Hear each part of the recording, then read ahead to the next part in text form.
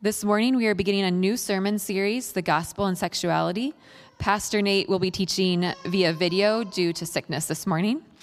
And the scripture reading for today is 1 Corinthians 5, 1 through 13. It is actually reported that there is sexual immorality among you, and of a kind that is not tolerated even among pagans, for a man has his father's wife. And you are arrogant. Ought you not rather to mourn? Let him who has done this be removed from among you. For though absent in body, I am present in spirit, and as if present, I have already pronounced judgment on the one who did such a thing. When you are assembled in the name of the Lord Jesus, and my spirit is present, with the power of our Lord Jesus, you are to deliver this man to Satan for the destruction of the flesh, so that his spirit may be saved in the day of the Lord. Your boasting is not good. Do you not know that a little leaven leavens the whole lump? Cleanse out the old leaven, that you may be a new lump, as you really are unleavened. For Christ, our Passover lamb, has been sacrificed. Let us therefore celebrate the festival, not with the old leaven, the leaven of malice and evil, but with the unleavened bread of sincerity and truth. I wrote to you in my letter not to associate with sexually immoral people, not at all meaning the sexually immoral of this world, or the greedy and swindlers or idolaters, since then you would not need to go out of the world. But now I am writing to you not to associate with anyone who bears the name of brother if he is guilty of sexual immorality or greed, or is an idolater, reviler, drunkard, or swindler, not even to eat with such a one. For what have I to do with judging outsiders? Is it not those inside the church whom you are to judge? God judges those outside. Purge the evil person from among you. Well, hey, Redeemer City. Good to be with you today. Wish I could be there with you in person. But as you probably just heard, I tested positive for COVID this past week. So happy New Year to me, 2024, I suppose you could say. Anyway, we are going to start a new series today, a 5-week series entitled The Gospel and Sexuality. And we're going to be looking over the next 5 weeks at how this gospel, this good news about Jesus, this news that brings great joy, relates to what we do with our bodies. And before we step into the text, let me give you just a couple conversations that I've had over the years that I think will help kind of fill out and set the table for this series. The first was early on in the life of Redeemer City, several years ago. There was an individual who reached out to me and said, "Hey, could we sit down and get some time together?" And we got together, and you could tell he was really nervous. And he began to share just with trepidation an area in his life related to sexuality that he had struggled with for many years. And you could just, the shame that he was feeling was palpable. And after he got done sharing, he looked at me and he was wondering, how are you going to respond? And I think I said something like, okay, that's it. Now, I said that not to belittle the struggle in his life or the hardships that he had faced, but rather what I wanted to communicate to him in that moment was that this was a place that you could struggle. This was a kind of a family where you could deal with those things. And my sense is, as we start this series, even that title, some of you might be thinking, and this series, it might feel like there'll be a lot of condemnation served with the side of shame. But one of my local pastor friends, he put it well in this way. He said, Jesus never brought condemnation on people for this issue. And then he said, it didn't mean that he didn't challenge people. He did, but when he did, it was to bring them from darkness into the light. And so let me just say this, no matter where you're coming from today, perspective, view, experience, whatever you bring in here, Genuinely, I'm just glad you're here. And what I would say for each one of us today, as we kind of walk through this series, I'm sure there are going to be things that are going to be challenging.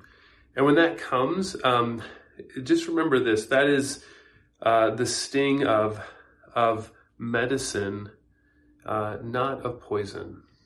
In other words, if there is a challenge that this brings, it is meant to bring wholeness and life.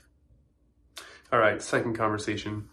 Over the years, a fairly common question I get is, hey, what's your church's stance on this particular issue?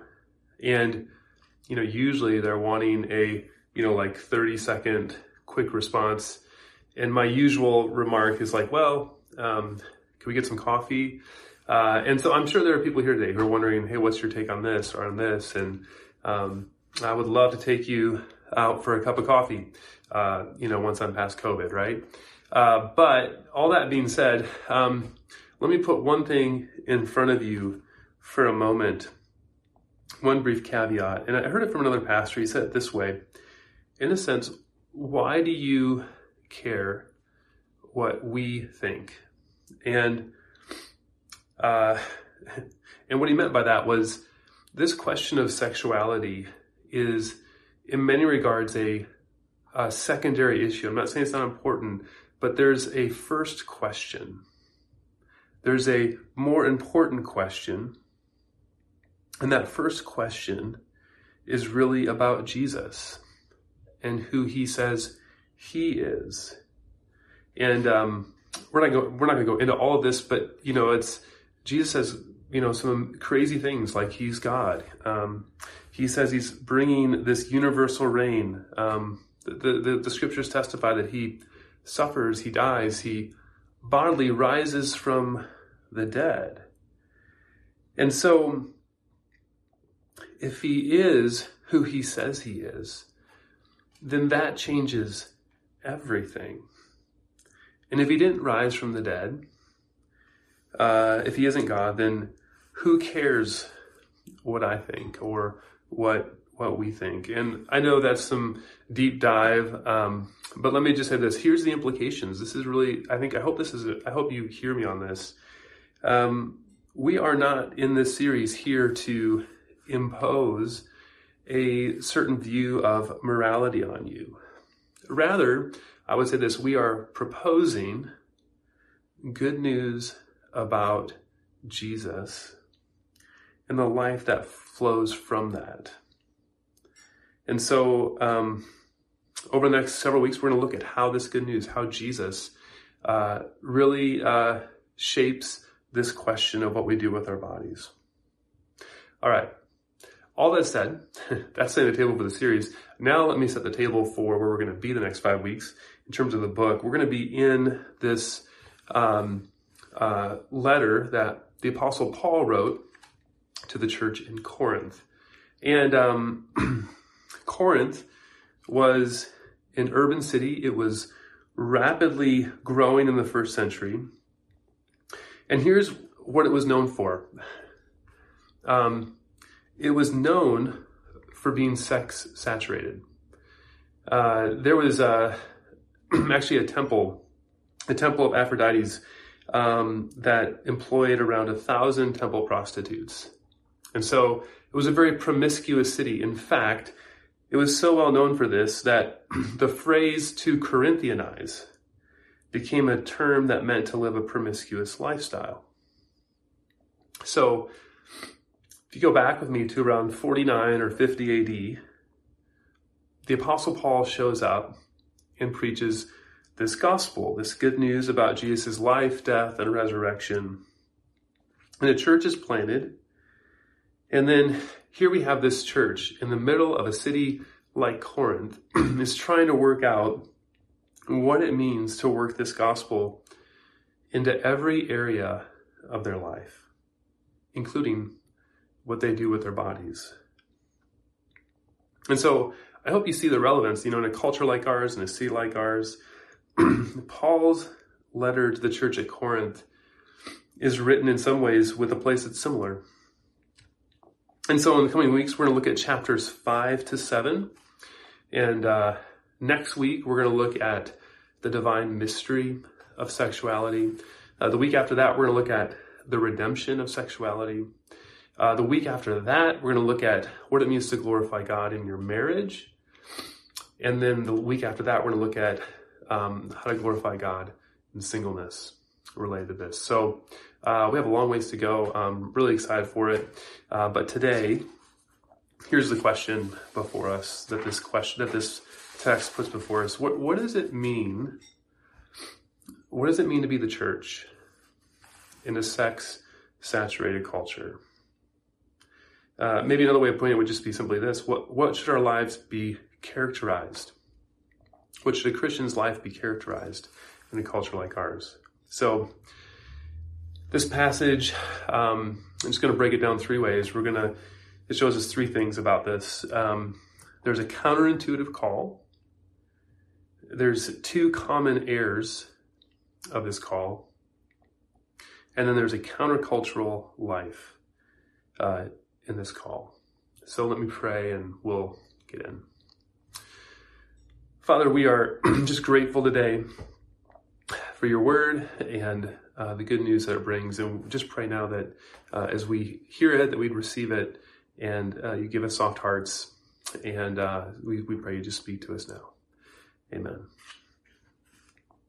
Well, a counterintuitive call. The entire passage, and in fact, this passage that was just read, there's a lot of stuff happening, and it's very alarming.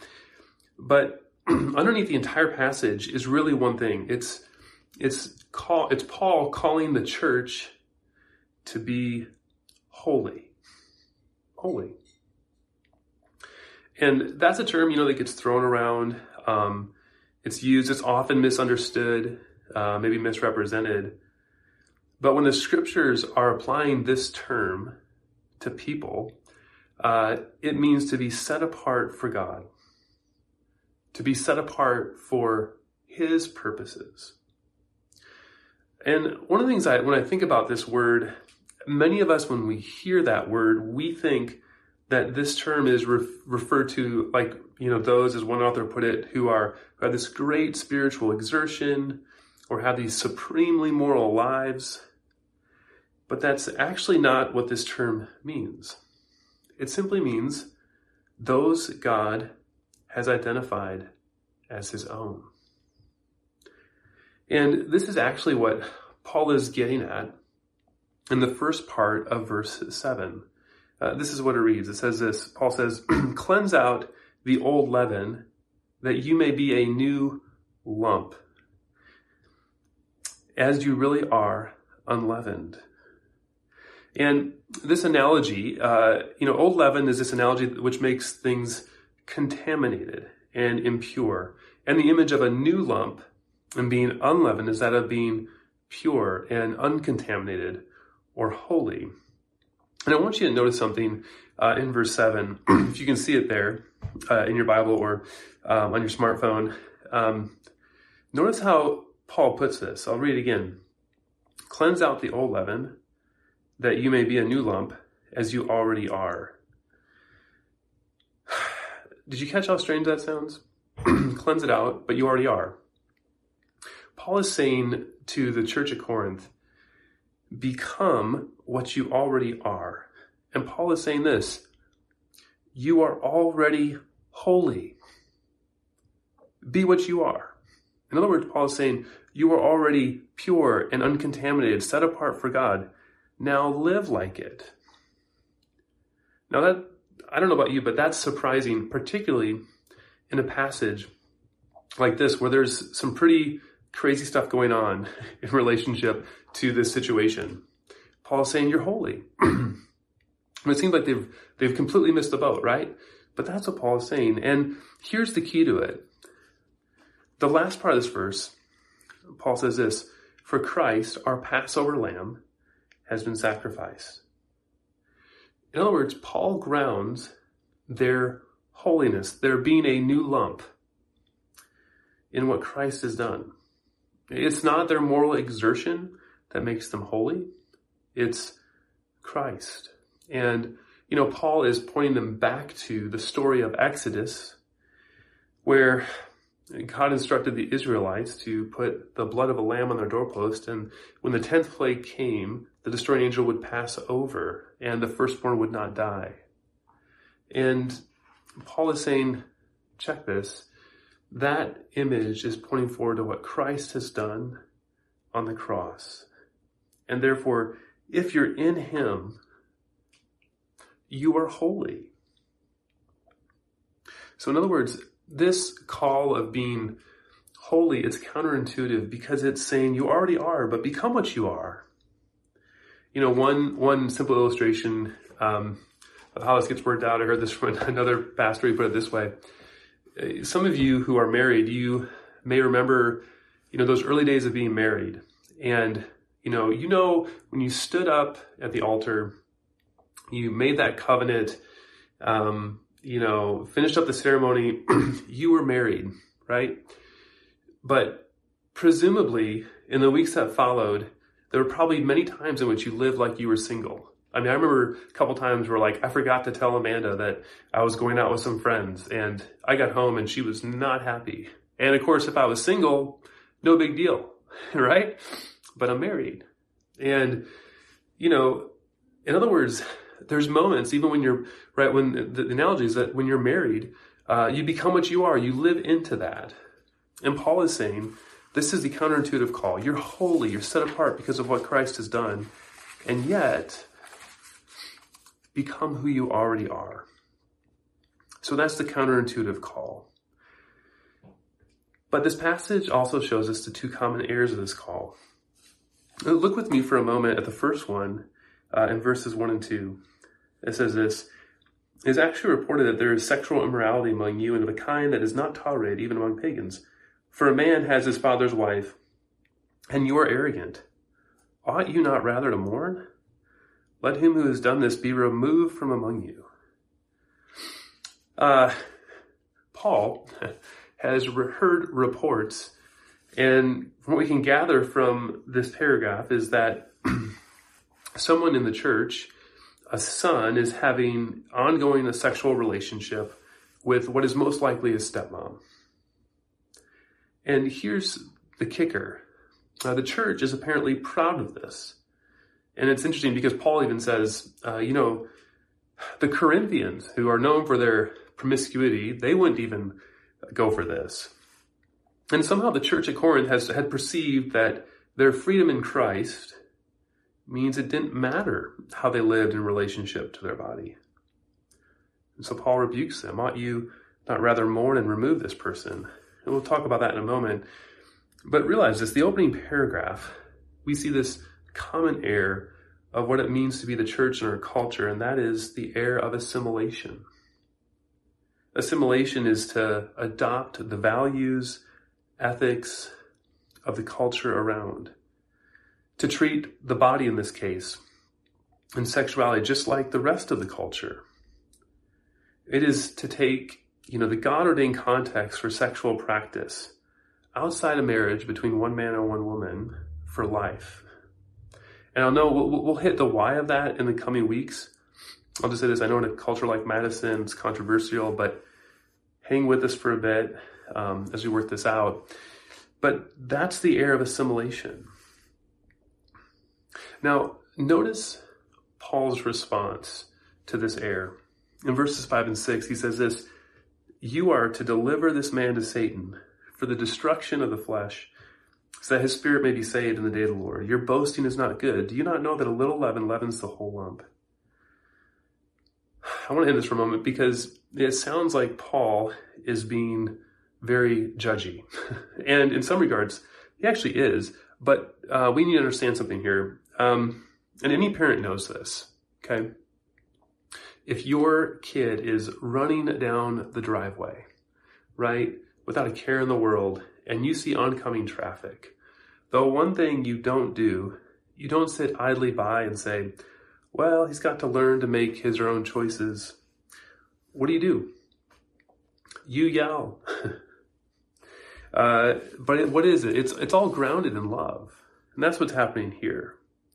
And when Paul says to deliver this man to Satan, it can sound a little bit like, that's kind of a, retro way of canceling somebody.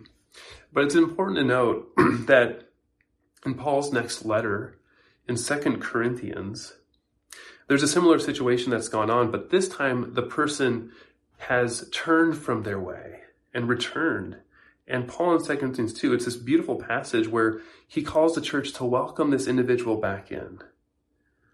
In other words, one commentator put it this way: the ultimate goal of Paul's word is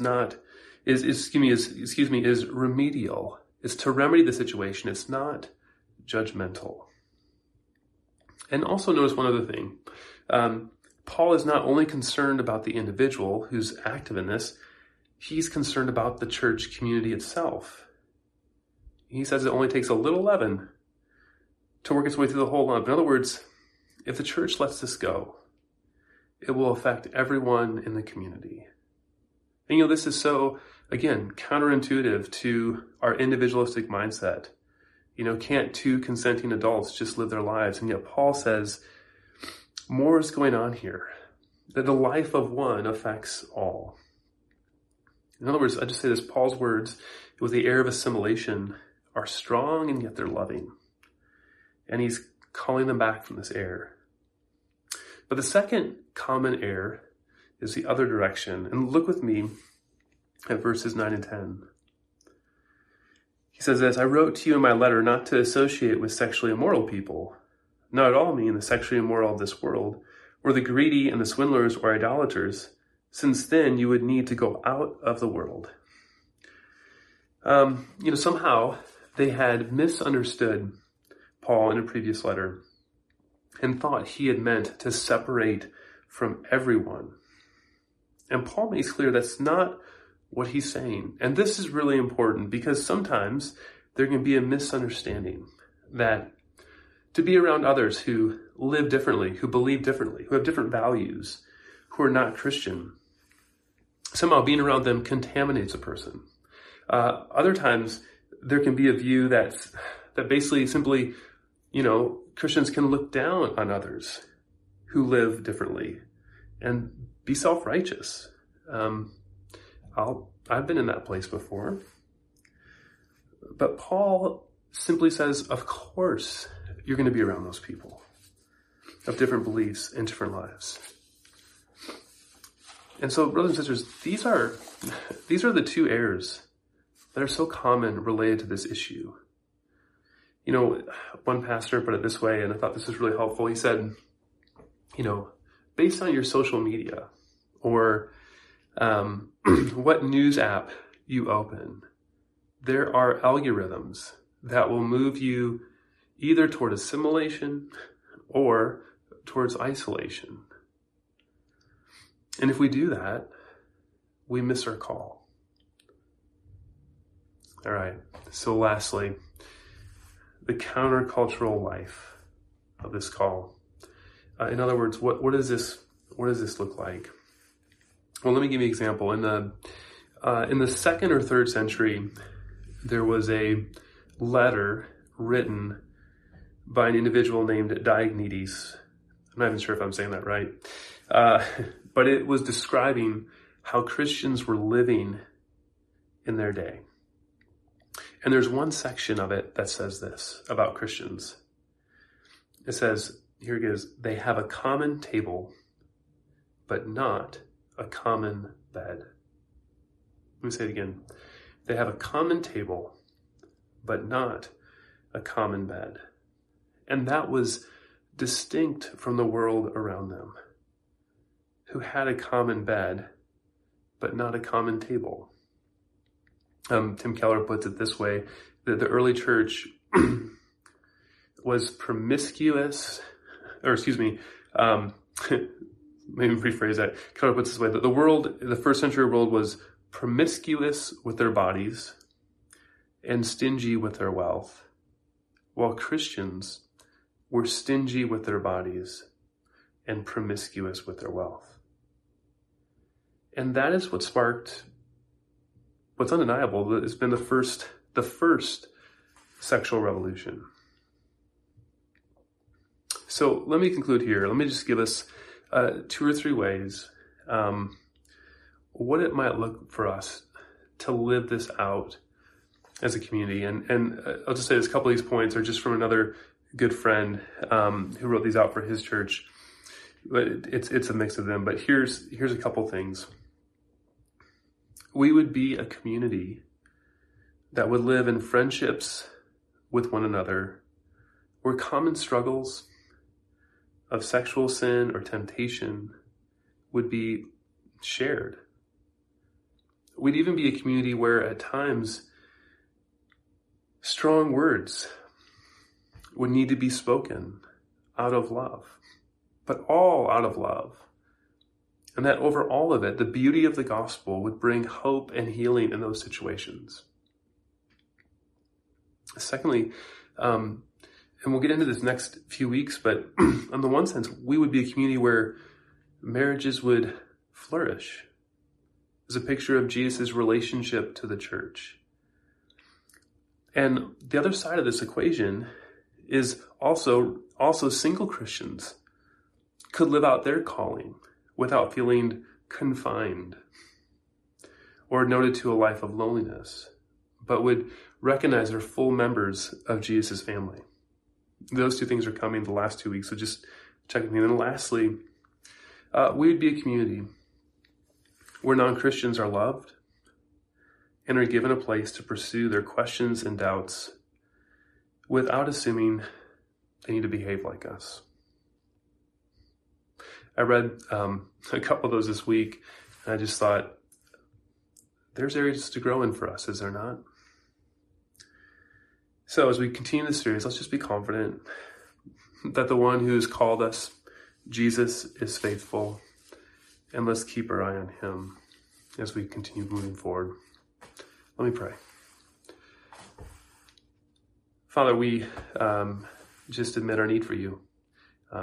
We hear about this call to be holy, to become what we are.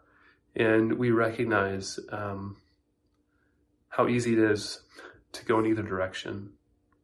So we need your help.